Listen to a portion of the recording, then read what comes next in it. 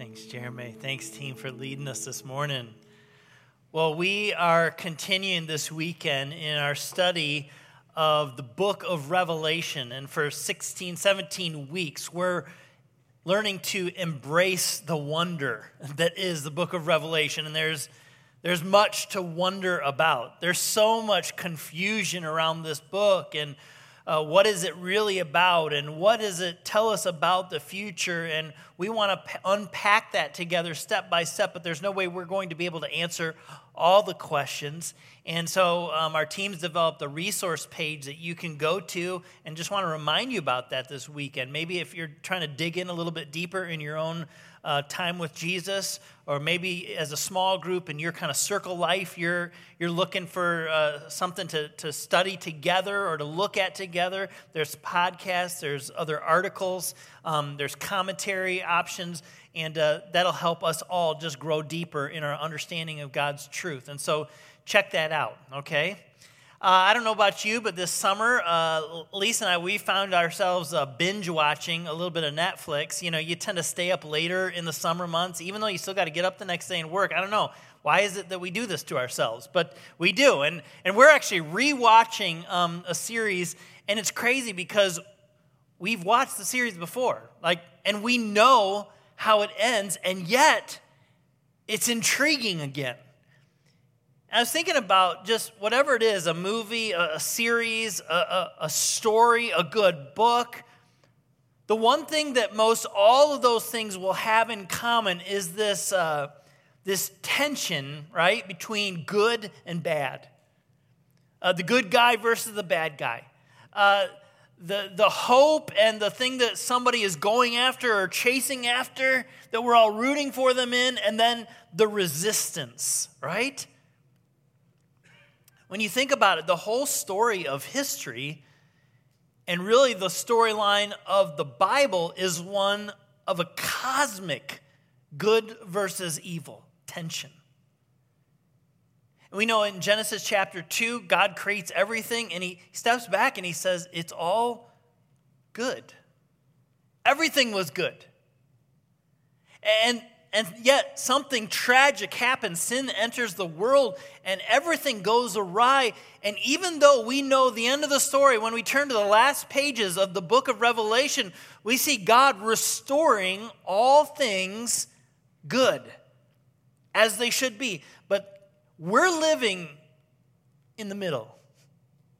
We're here in 2021 and things don't always feel good. Yeah, there's good in the world and we witness good in the world, and hopefully we're some of the do-gooders in the world. But if we're honest, we also see a lot of evil and destruction, right? And some of us in this room, we've been touched personally by evil or destruction. We've been scammed, or there's been abuse, whatever it might be. And I think deep down inside of us, whether we've ever prayed it or said it out loud, all of us can resonate with what the psalmist cried out in Psalm 13, verses 1 to 2. David's praying here. He says, "Oh Lord, how long? How long will you forget me? Forever?" He goes on, he says, "How long will you look the other way? God, aren't you seeing all this stuff going on in the world that's a mess? Evil prevailing, there's no justice." And he prays, "How long must I struggle with anguish in my heart, in my soul, with sorrow in my heart every day? How long," he says, "will my enemy have the upper hand? How long, O Lord?" And if we're honest, all of us have felt that. Whether we are willing to admit it or not, we've thought it, we've felt it. Well, the powerful thing is, in Revelation chapter 6 and 7, God begins to answer that question. How long? Until he does something about it. Well, 6 and 7 of Revelation begins God unleashing his judgment upon all the evil in the world. Last weekend we were in chapter 4 and 5, and there was this incredibly powerful worship scene. And the question that is posed in chapter 4 and 5 is there anybody worthy to open the scroll? This scroll that the Father was holding, and someone needed to be found worthy to open it, to unseal it, to open up the rest of the future and all the prophecies of the Old Testament, and how they would be fulfilled and what was yet to come. And was anyone worthy? And we discovered there finally was one worthy, Jesus himself. And that's where we enter the story of Revelation chapter 6 and 7. It says, as I watched, John is gaining this revelation into heaven and into the future. And it says, as I watched, the Lamb broke the first of the 7 seals on the scroll. And then I heard the 4 living beings say with a voice like thunder, come. And I looked up and I saw a white horse standing there. Its rider carried a bow, and a crown was placed upon his head. And he rode out to win many battles and to gain the victory. This is the first of the 4 horsemen mentioned of the apocalypse. This is end times. This is God's judgment, again, being unleashed. And while we might read this text and go, well, it seems like this is the good guy, right? I mean, he's riding in on a white horse. And actually in Revelation chapter 19, Jesus does ride in on a white horse. But most commentators believe that this is an antichrist. This is what Jesus warned about in Matthew chapter 24, that there would be many that would come, many false prophets and deceivers, to lead people astray from the true gospel, longing for people to put their hope in them, in him, and leading people far from God, promising peace and victory. Like, just come with me, just join our team, just be on our side, and you're going to be okay. And the Bible says that many people will be deceived and follow. And that's this first horse that is mentioned that John sees. But the story goes on, because this first one promises peace, but immediately, almost, it turns to war. That's Revelation chapter 6, beginning in verse 3. It says this, when the Lamb broke the second seal, I heard a second living being say, come. And then another horse appeared, this time a red one. Its rider was given a mighty sword and authority to take peace from the earth, and there was war and slaughter everywhere. A red horse with a rider with a giant sword can only mean one thing: destruction, war. You know, we're familiar with war. In fact, this weekend as we celebrate our independence, it's freedom that came as a result of war. It says that there are some things that are worth fighting for, but this war that's about to be unleashed upon the earth, as John sees it, is going to bring mass devastation. People that thought they were safe and living in peace and following a false prophet will go to war and ultimately be destroyed. So there's war and there's slaughter absolutely everywhere. That's the second rider, and that's what happens when Jesus opens the second seal on the scroll. The text goes on, and John says, and when the Lamb broke the third seal, I saw a third living being say, come. And I looked up, and this time he saw a black horse, and its rider was holding a pair of scales in his hand. It says, and I heard a voice from among the 4 living beings say this, a loaf of wheat bread or 3 loaves of barley will cost a day's pay, and don't waste the olive oil and the wine. Oftentimes when there is war, what follows is devastation and famine. And I think that's what this rider represents, a famine that will sweep across the land, that God will use as judgment upon the earth. Now, we complain about $3 a gallon gas prices. can you imagine paying a whole day's wage for a loaf of bread? Now, I don't know what that means to you. Let's just go, thanks to Cedar Point, I know 14-year-old boys that are friends of my son that are making $20 an hour. Wow. You take that, a day's wages, 8 hours, that's $160. Can you imagine paying $160 for a loaf of bread? It just shows how there will be such a vast food shortage and insecurity. And then what happens when people don't have the basic elements that they need in life? People go crazy. It gets chaotic. People start robbing one another, fighting.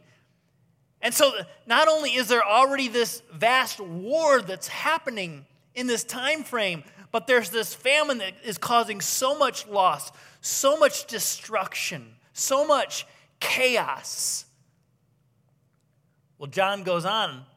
In verse 7, it says, when the Lamb broke the fourth seal, I heard the fourth living being say, come.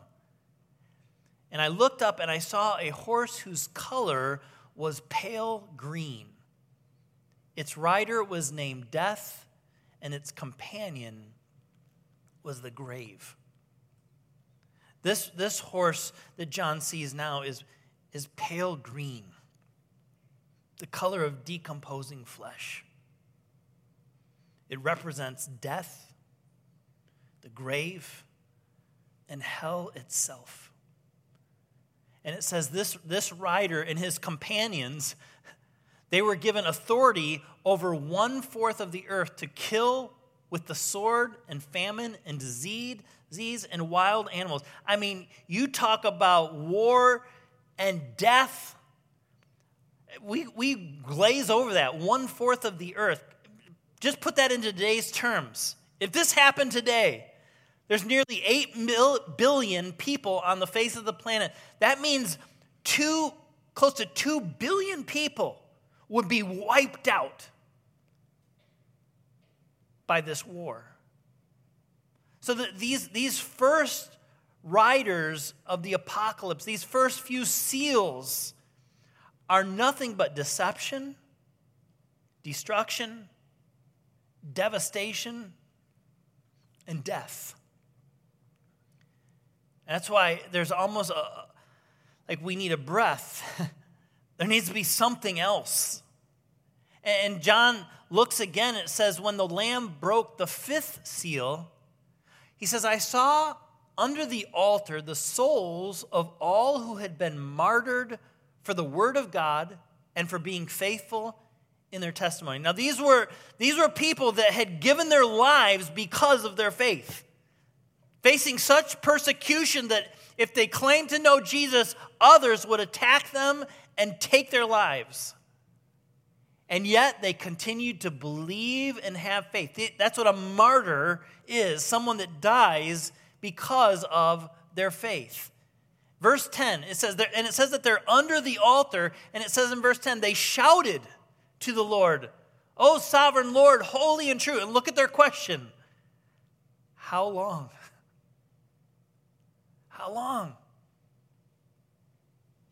It's the same question that David was crying out to God. It's the same question that's deep within our souls. Like, how long, God, until you fix this? How long until you make things right? And these martyrs, they're crying out for vengeance because they've given their life.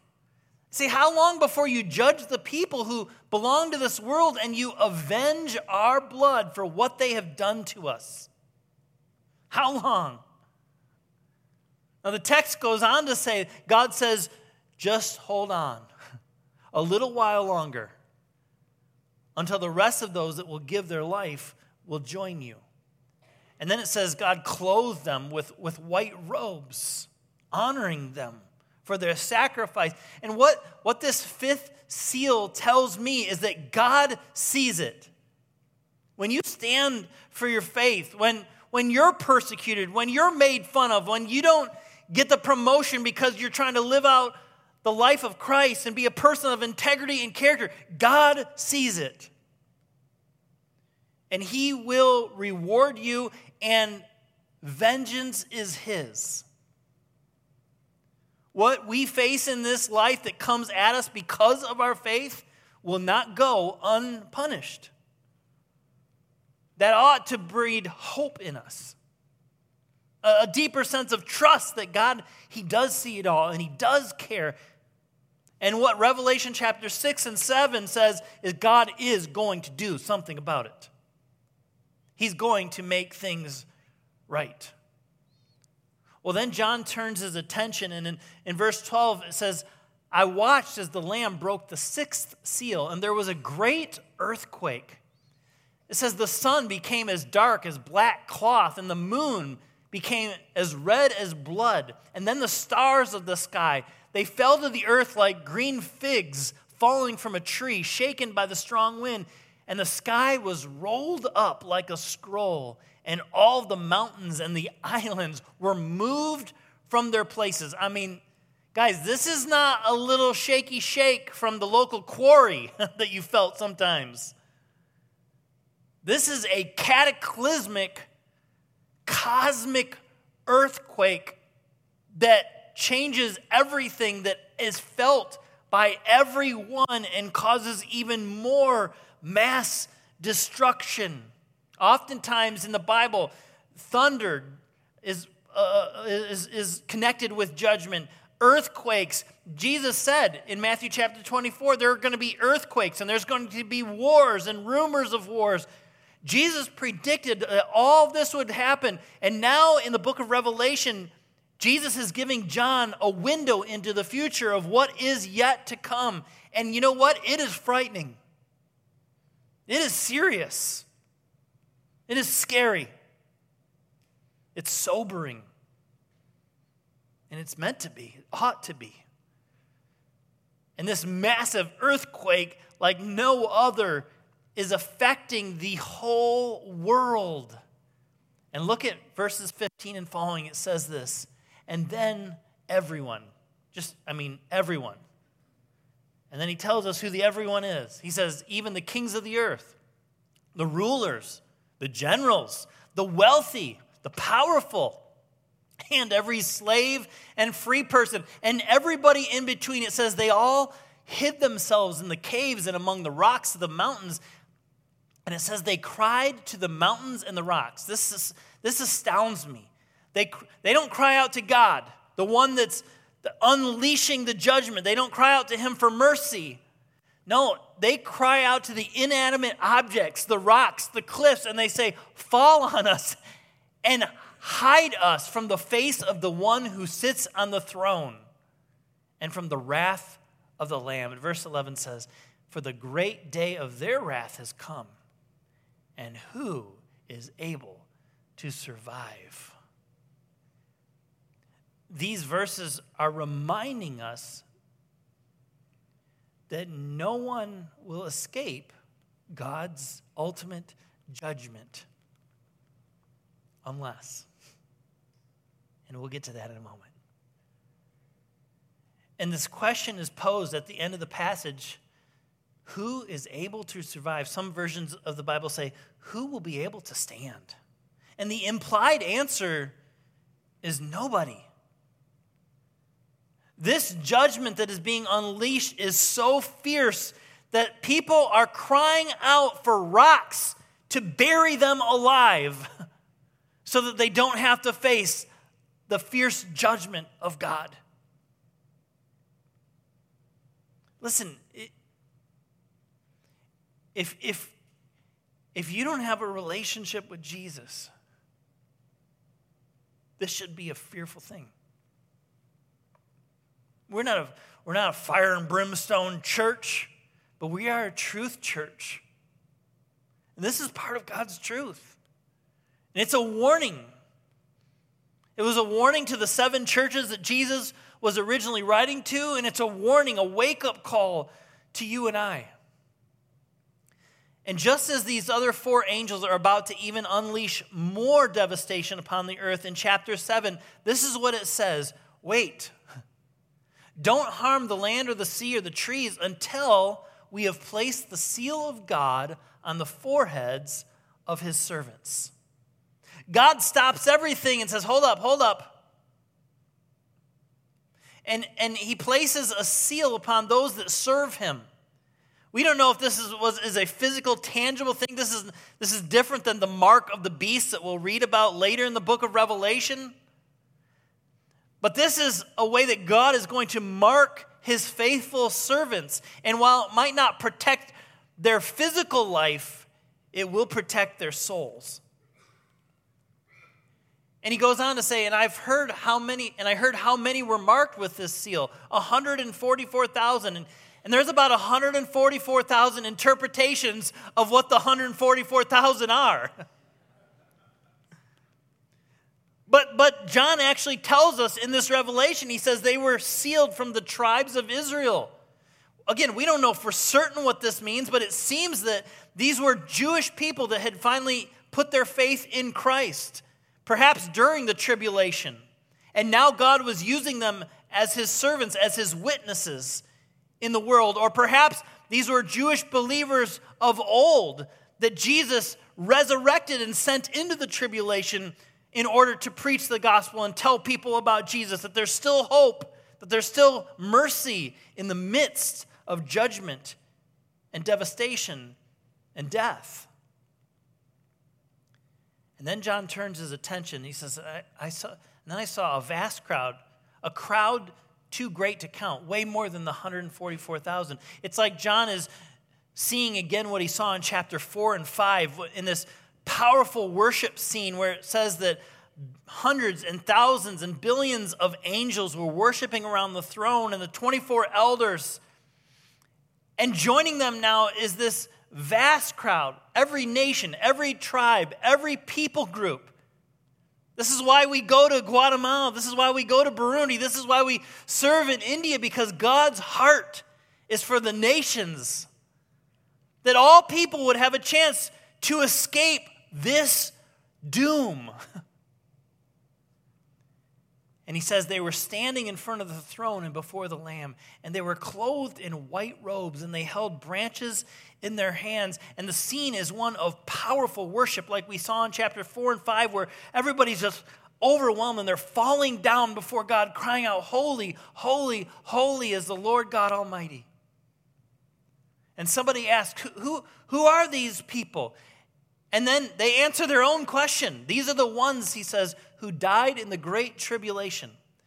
For they have washed their robes in the blood of the Lamb and made them white. Now that makes no sense. Blood stains things. Just last week, my brother-in-law and our nephews and my sister-in-law, they were in town. One of the boys had a baseball tournament over at Sports Force, and so they hung out with us a lot. And he was telling me about another guy and his family that was with their group on this baseball team, and they went to their hotel, and about 3 hours later, they finally got into their fourth room that was actually clean and ready. Like, it's crazy out there. It's hard to find good workers. Everybody's short-staffed. There was no, at this particular hotel, the whole weekend, they had no washcloths. But one of the rooms that they went to after there was a problem in this room and then there was a problem in this room, one of the rooms, they pulled back the sheets. There was blood on the sheets. Blood stains, but not Jesus' blood. Jesus' blood actually cleanses. And that's the picture here. He says these ones that were faithful, that died in the midst of the tribulation, they've washed their robes in the blood of the Lamb, and it's made them white. White represents purity, dignity. They've been washed clean. And look at the result. He says, and he who sits on the throne, he will give them. Who's the them?